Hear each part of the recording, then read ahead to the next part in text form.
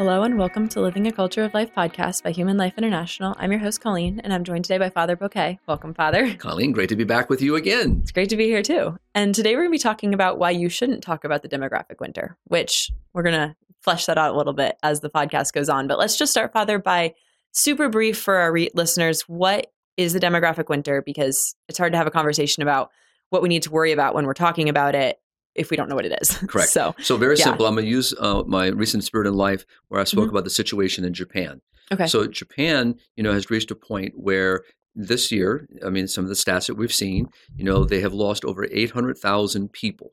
Mm-hmm. And as a result, their birth rates, which are already very low, and the replacement level, and since replacement means, not only replacing the current population number, but adding to that population. So let's just say a couple welcomes, 3 children. So they've quote unquote replaced themselves and they've added a child, added to the number. That's not happening in Japan. So what you have now is a spiral in the opposite direction where the population is decreasing.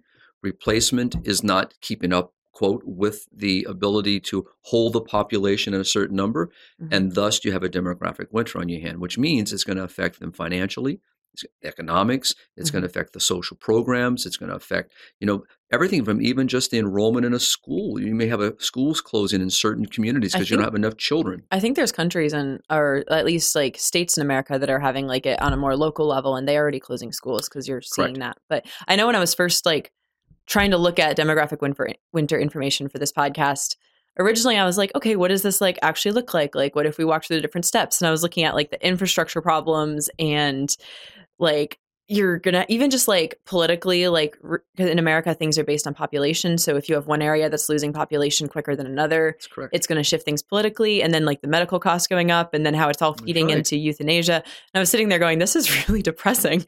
And that's and then I was talking with a few other coworkers, and they were all like, no, you have to frame this in a more hopeful way. Right. There is a big problem on our hands, but we can't focus on that. So what's at the heart of this low birth rate that we're seeing? Well, as we've in many podcasts before, obviously it's a false understanding of the human person, marriage, the welcoming of children. So you have an ideology that has been running, really throughout the cultures around the world, and that is a rejection of those core values that sustain a culture, sustain a society, that really build a society. As the church always discusses, the family is the unit, a single cell, according to the Catechism of the Catholic Church, upon which society is built. So if you keep assaulting the very unit that holds all of it together, and in a sense sustains it and actually helps it to grow, to mature, to understand, the core values that we're advancing, in the sense of love of neighbor, that starts within the family. So you start chipping away at it, Colleen. What happens is not only is it going to affect that single unit, it's going to affect what the unit also affects. And that is society as itself. And you just gave some highlights. An example of that would be, we all know right now in the United States that larger populations, Los Angeles, New York City, and the states in which they exist, have much more leverage in the political conversation. You start losing that demographic number of population, you also lose your voice, you lose your ability to articulate that voice. But as you also said, you start affecting the very structures of that society. And just as simple as where a grocery store is built. Yeah.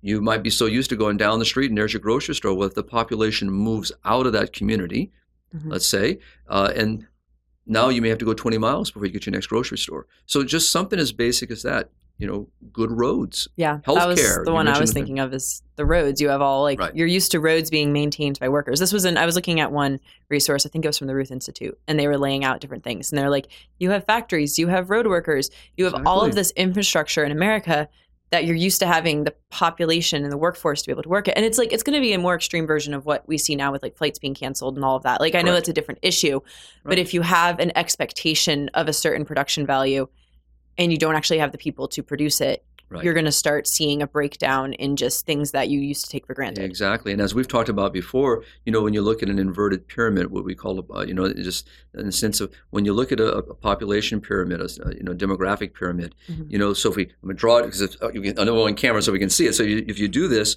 that the larger your younger population makes up your base. All right. And of course, your older population makes up your point. Mm-hmm. But if you turn that over, which is what we're seeing, an example in China, we're seeing in some parts, numbers that are coming out of late. Right? Its own population is now having some signs, and which we've talked about before. Japan, here in the U.S. and other parts. So nothing happens in a vacuum. So it has an impact. Well, and it seems like the main thing that is at the core of all of this is a lack of hope.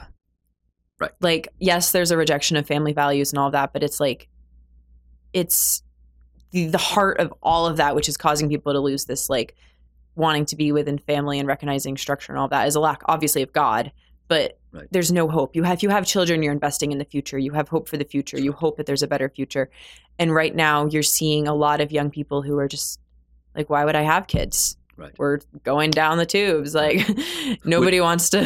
Why would you invest in that? Which is the narrative that's been happening now for decades, in a sense. And you just articulated it very beautifully, because that's exactly what has been really broadcast.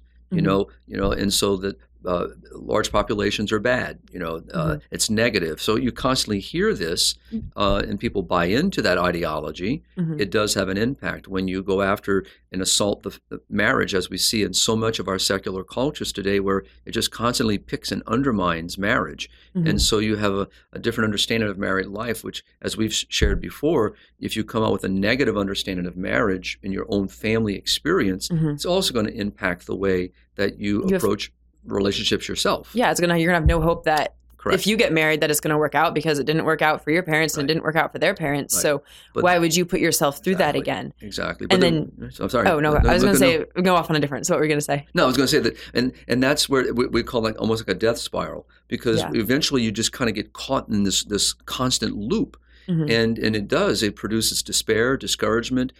You kind of fall into this sense of blasé, just saying, well, what's the whole point? And so, but yet the remedy is what you just said, and that is when we open ourselves to life, and we open ourselves to the beauty of life and the beauty of each and every life that is welcomed, then there is that potential hope in that individual that brings those new gifts, those new wonders, and that new approach. And so the real remedy is to open ourselves, to a larger population, to open ourselves, to the gift of human life. And that's where the remedy will be, because it's not just having a sense of hope, it's also, investing, in tomorrow, in the sense of seeing that God provides, and seeing how, each person is a gift to tomorrow.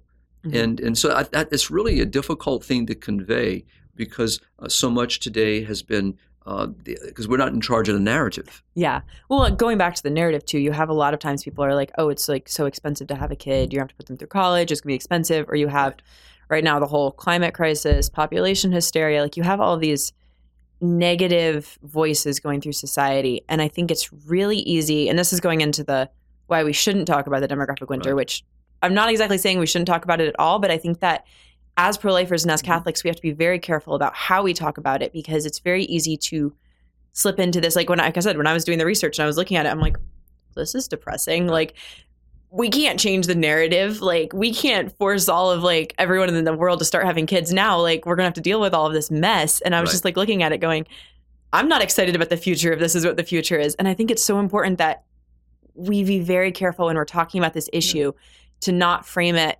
only in this doom and gloom way of like, we have this population crisis now and there's nothing we can do about it. And yes, we should have kids going forward, but like, I think that there's this tension when we talk about it that we need to be able to address in a very hopeful manner. It's a balance. I mean, I would say this, in giving presentations on this issue, in different parts of the world that are experiencing this issue. And so it's in a way, I'm not going to say it's the same, but in a way, it's like when you go to the doctor and there's something serious that needs to be addressed. The doctor exposes what the serious nature is and then offers the remedy. Yeah. And I think, and so that's the part where we have to do the same thing, is not be afraid of what we're confronting and talk about it. What's brought us to this? What's the philosophy, ideology? What's been the narrative? And why is it false? Why has it been unhealthy? What has it caused? What are the consequences? Good. Now that we know that. So what's the remedy? What's the solution forward? And you did say something that is very important with an honest approach. there are some things that will be able to be changed. Some things won't change overnight. This, where we are today, did not happen overnight. What's going on in Japan has not happened in the last decade alone.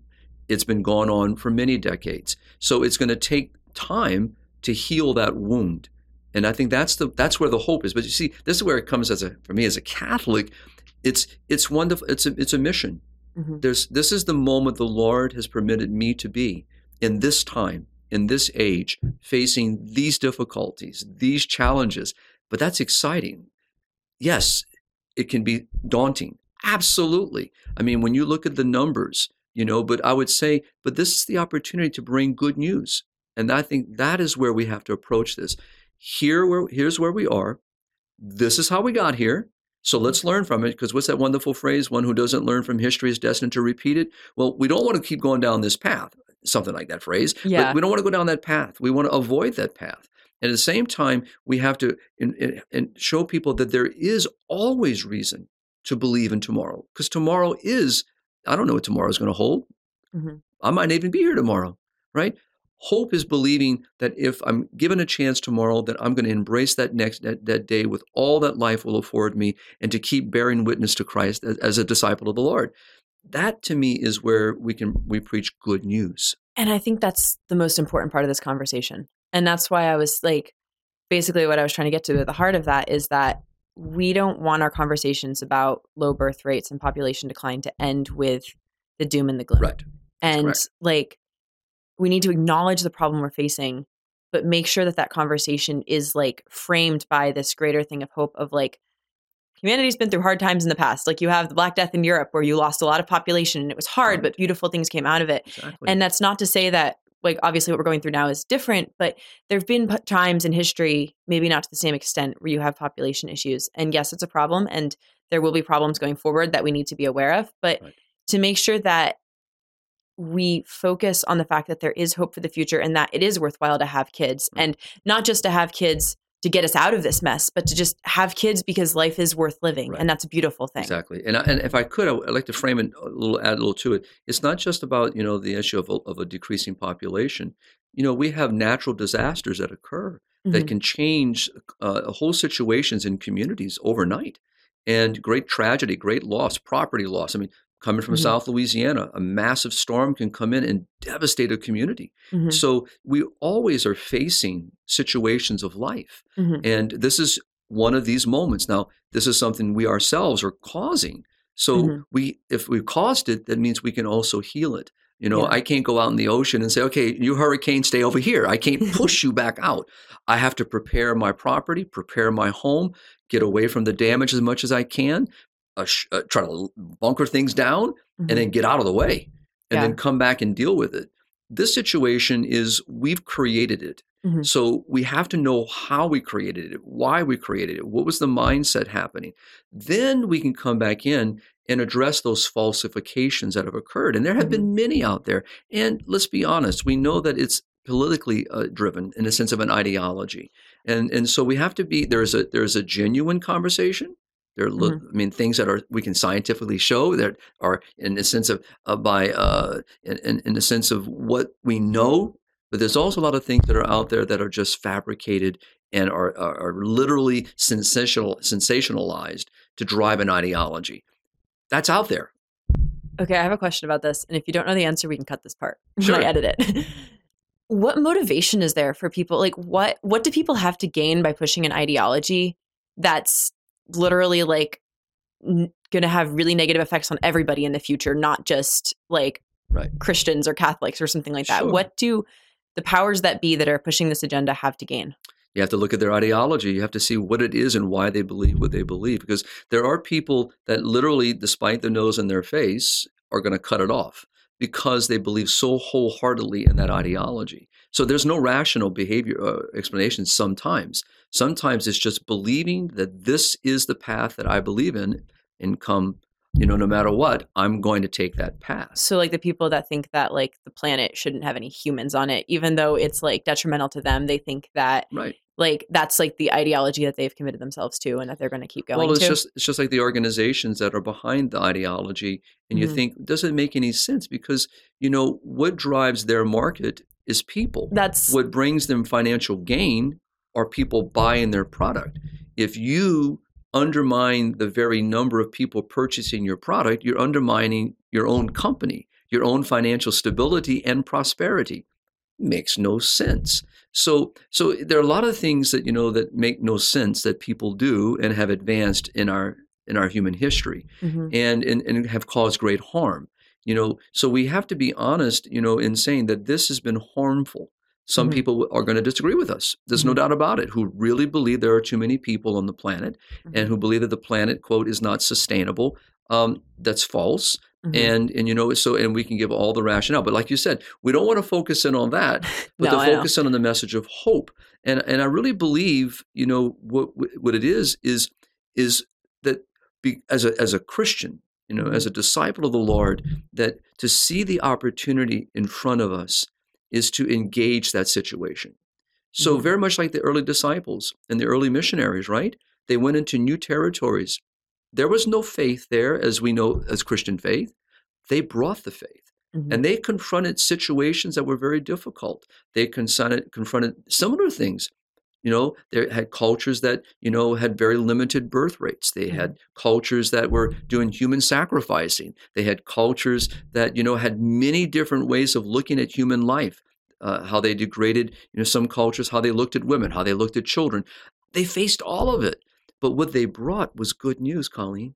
They brought a different anthropology, a different vision of life. And that's the hope we believe in. We believe in a different vision of the human person. We believe in a different vision of marriage. And we believe in a God who has given me the ability and you the ability to use reason and understanding of how to be a steward of our planet, how to be a steward of God's creation, how to be a steward of those resources, and embrace the day with joy and peace, despite the difficulties that it may bring. And it also, what it does, a message of hope, is it makes us work together. Yeah. And this is where Pope Francis really has been, stressing this. Communities working together, that I need to be concerned about the poverty situations in other parts of the world. Here we are. I don't lack for anything. I can drive right down the street and go right into the grocery store and pick up my supper tonight if I want. There are people that don't have that. And so this is what, again, this message of hope does, that Pope Francis has been sharing, is that this solidarity. And that's also what this does. And the idea that, we have parts of our world that really exploit those resources.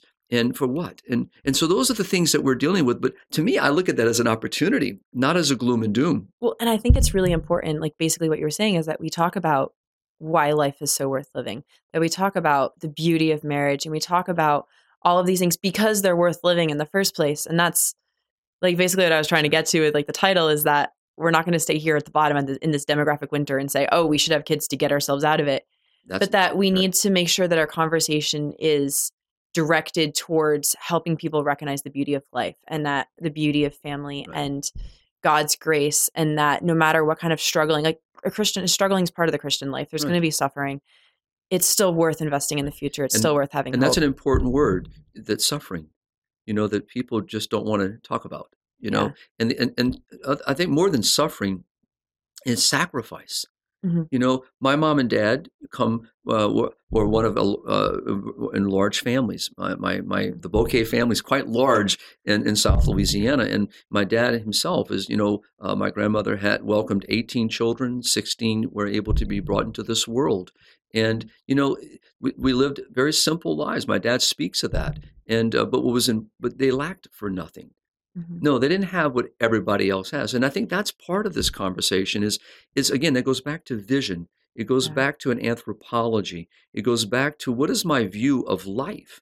And if life is about me just having power in position, which goes back to your question, why do people promote this? If that's what life is, then that's what you're going to get. And you're going to get these kinds of situations of difficulty. But if your vision of life is that life is good, and God is the giver of life, and God has made me with a purpose, and there's a direction of my life.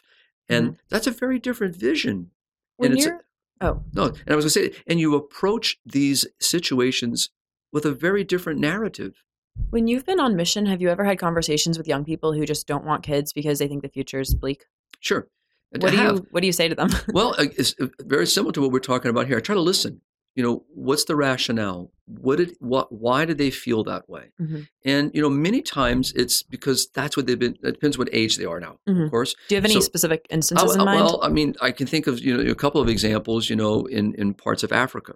All right. Okay. Because this is where the West has pointed its guns, if you will. Mm-hmm. It's pointed this ideology of depopulating Africa. Mm-hmm. And so when you look at this and you realize, okay, these young people, that's all they hear in college. That's all they hear in high school. That's all they get from the UN programs that are there. That's what they get from the United Nations Population Fund. And they hear all this rhetoric.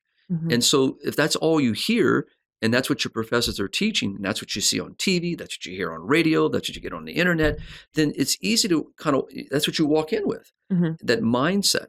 And then, like, I'll give you an example. In the little country of Lesotho, right? So there's a religious sister. Now it's in South Africa, just so people have an idea. Where is that? So it's in South Africa, a little country, a mountain country, and has its own king, its own sovereign king. And so I'm in one of the rural parts, of course, in itself, South Africa, rural. And so given a presentation on the beauty of marriage and the beauty of family life.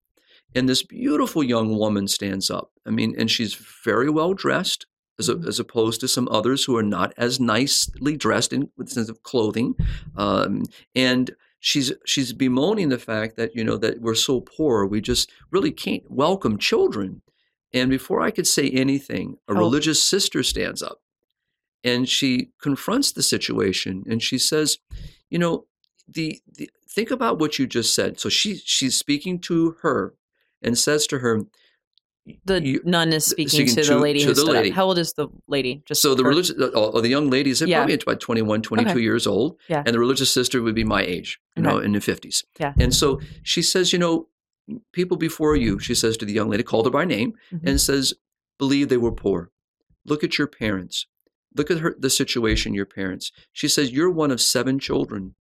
And look, your parents did so well by you. They provided for each of you. They loved you.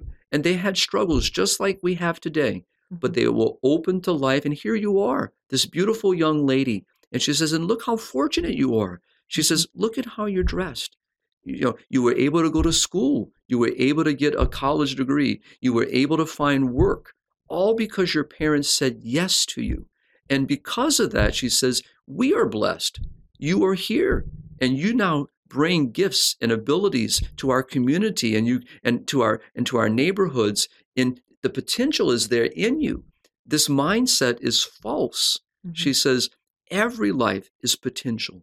Every life brings a blessing and brings a challenge for me to love. So the sister is just given this fantastic presentation, and she says, but you still think you're poor, and you think that you can't have children because you're poor. She says, that's false.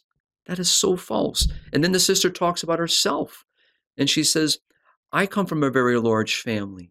And she says, and my parents, she says they taught us the value of each other and community and helping each other. And she says, and my vocation has grown from that. And she says, so think about that. Think about what's happened here. Again, an example of that would be in the country of Namibia, all right, and the Rundu, which is about 8 hours outside of the capital of Windhoek, near the Okavango River Delta, right across from Angola.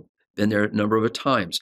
And these young teenage boys, look at me, and they ask, with a couple of religious sisters, we're all walking around, and they say, Father, we understand that America is very, very rich, and while we are here very poor. And the religious sister said, before Father responds, she says, what if I were to tell you that the West, you in reference your father's country, might be very rich, but they are very poor. And the young man looked at her and says, oh, you mean spiritually poor? And so the idea is that it's really how we approach. And yes, there is poverty. I don't want anyone to listen to this podcast and not realize there are many struggles around the world. I've been in 91 countries. I've seen with my own eyes. But I know a lot of that is a result of corrupt systems. It's corrupt government, corrupt policies, a failure the few have, the others do not. So there are many challenges. But what we do is the ideology of the demographic winter aims at convincing people that the real problem is the human person. Mm-hmm. They are the blame for all of these reasons. Well, there's a partial truth. Those corrupt governments are made up of human beings. Mm-hmm. Those policies that are anti-life are people that created them. So yes, there's a partial truth in that. But the human person is not the blame for the actual poverty, the root of poverty, all right? Mm-hmm. It comes from something else. And that's why we have to make sure that our conversation is focused on why the human person is so good and that life is so good and that even in the midst of poverty, there is hope. Yes, there's beauty. I mean, you think of people in our own history who came from very difficult situations, yet climbed and contributed so beautifully to our societies and our cultures. We have stories like that all around our world. Mm-hmm. So it's about approach. That's why I go back to what I said. It really is the approach. Because if I get up in the morning and approach life is, how can I serve life today? How can I serve humanity today? What can I do today to help someone in need? What can I do to contribute to the good, the common good that we all share? And how can I advance that common good? That's the question. And, and it's not so much that we're just going to, in a sense, as some people would say, well, just to have children and welcome children for the sake of just numbers. Mm-hmm. No, that's not what we're talking about either. But what we are speaking about is changing the mind and the heart. Mm-hmm. Some people, some demographers, and I don't want to end our conversation on a negative, but the idea is that some demographers say once you reach a certain number, a mm-hmm. tipping point, there's no recovery. Now, we can look at history and have examples, all right? I want to not focus on that. That's what I was about to say. That was the whole point of calling this podcast why we shouldn't talk about it, because that is that's just feeding into it. That's right. Any pro-life, not pro-lifer, but anyone who's concerned about population who looks at that is going to say, well, what's the point of having kids, which just feeds the problem. But if we get underneath, and that's why I said it's going to take time. So for example, if we had a mission to Japan, mm-hmm. how would we address this? Mm-hmm. Well, we would address, obviously I can't speak to the rulers of Japan, won't have that opportunity, but I can speak to those in the communities, mm-hmm. And using that principle of subsidiarity, start at that lowest level and start instilling the beauty of life. Mm-hmm. And I'm gonna give you an example. This happened in mainland China. I remember watching a young couple with their parents, both sets of grandparents, mm-hmm. because they welcomed one child. This child was maybe about a year and a half old, mm-hmm. able to walk, move around. But the child, and I mean this very respectfully, they doted over this child in the sense of like an umbrella hovering. They were so afraid of the child getting hurt.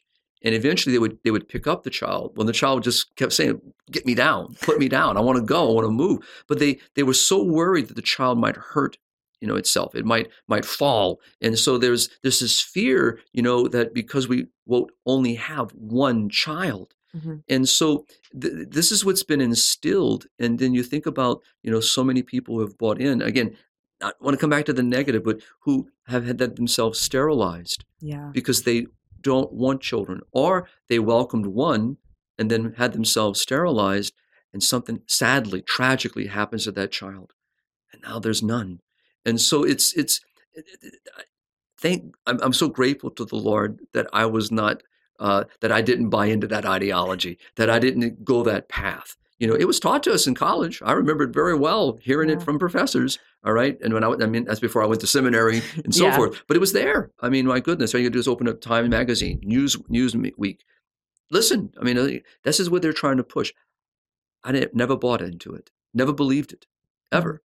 And, and I think that to me is the message we have to keep bringing, that we have to bring a message that really speaks of hope and mm-hmm. speaks of a love and a joy. So I don't want to kind of move in that direction, but I think it's just important that we look at the whole thing still. No, that's very important. That was why I wanted to have this on hope. And super quick, I think we're right around the half-hour mark, but do you have any signs of hope do you see around the world? Do you see any things that are standing out that's super hopeful for the future? I know that's a really big question, and I don't want this to go on too long, but I do want to end on what you see from your perspective. Stories are the best way to do it. Okay. All right. So I'm going to give you two of them. Okay. One's going to be in the United States. Okay. Another's going to be in an Asian country. So in the United States, I remember about 10 years ago. So remember, I've been now serving HLI for 12 years. Mm-hmm. So I went into this community and did what we always do, our educational programs, our formation programs.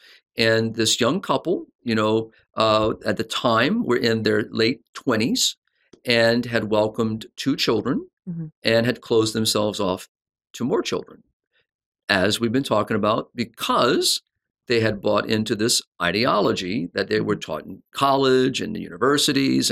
And so then I come in with a very different message. I, the church, but I'm the speaker there. Yeah. Come in and speak something very different and talk about the beauty of family life and the wonder of life itself mm-hmm. and challenge that ideology. And I did. And I remember having a conversation with them in a break. Mm-hmm. And so then fast forward, a few years later, I had not seen them in about 5 years, 6 years, and re-encounter them in another event in the same community. And in comes the 2 children I met before, and in comes 3 other children. And the mother walks up to me. She says, "I want you to meet," and she puts, quote, "your children." She says, "What you said really pricked our conscience, and we realized we needed to honestly talk about this." Yeah. And we came to the conclusion that we were wrong and that we had allowed others to blind us to the beauty of what family life is, and to be open and trusting of God and here they are. Yeah. And she says, and this one's got your middle name, so it's kind of really, it's exciting to hear, because that one moment, and there's another similar story, yeah. in one of the Asian countries, and it was, it was not in the Philippines, but it was in, I'm trying to think of the country, but it'll come back to me. Similar situation, Taiwan, of all places, Taiwan. Wow. So not as large, but they had welcomed 1 child. And we did the same thing. It was Dr. Brian Close, Dr. Mm-hmm. Lagaya Costa. I've been to Taiwan 3 times now. And this was the first moment there. And very similar to we see in mainland China, we see in other parts of Asia, this mindset of 1 child.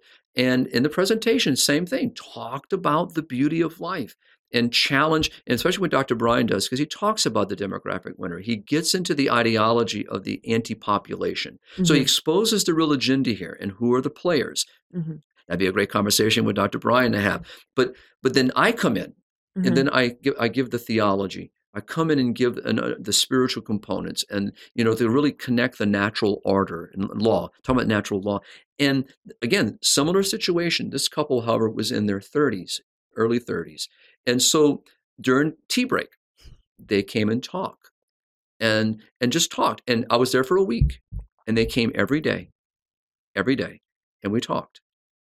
Now, it was the first time I'd been there. So the second time when I returned, which was a number of years, about 3 years later, I meet a second child. Third time I return, I meet a third child. Now, you have to understand, in these cultures, that is a lot of kids. Yeah. And because you don't see children as much. And so it's so if we don't have the courage to bring the message forward, if we don't have, and what I'm going to end with is a challenge to the church. Mm-hmm. We preach the good news, mm-hmm. absolutely, and we must be, always preaching that good news. But we also have to be there to support, and that means that goes back to what I said earlier. To me, it's community. It's an understanding of my obligation to you, your obligation to me, our obligation to others. Mm-hmm. And to be in solidarity means to be in solidarity, and to realize that, to be a community means to embrace community and responsibilities and duties and obligations. And if there is a right, to this wonderful gift of life, which there is, then there's also an obligation and a duty toward that life. So there's reciprocity, there's mutual responsibility, all of it. We need to talk about that. Yeah. We have allowed the other side to control the narrative. And what they've created very tragically is a self-centered culture. A self-centered culture with a huge fear of the future. And we need to be the selfless. We have to be not selflessly centered, other-centered with hope for the future. Amen. And not just to get ourselves out of a bad situation, but because that life is worth living for its own sake. Right. Yeah. Well, thank you, Father, so much for this conversation. You're welcome. And to all of our listeners, I hope you enjoyed the conversation. Please like, subscribe, tune in next week for another episode, and keep on living the culture of life. God bless.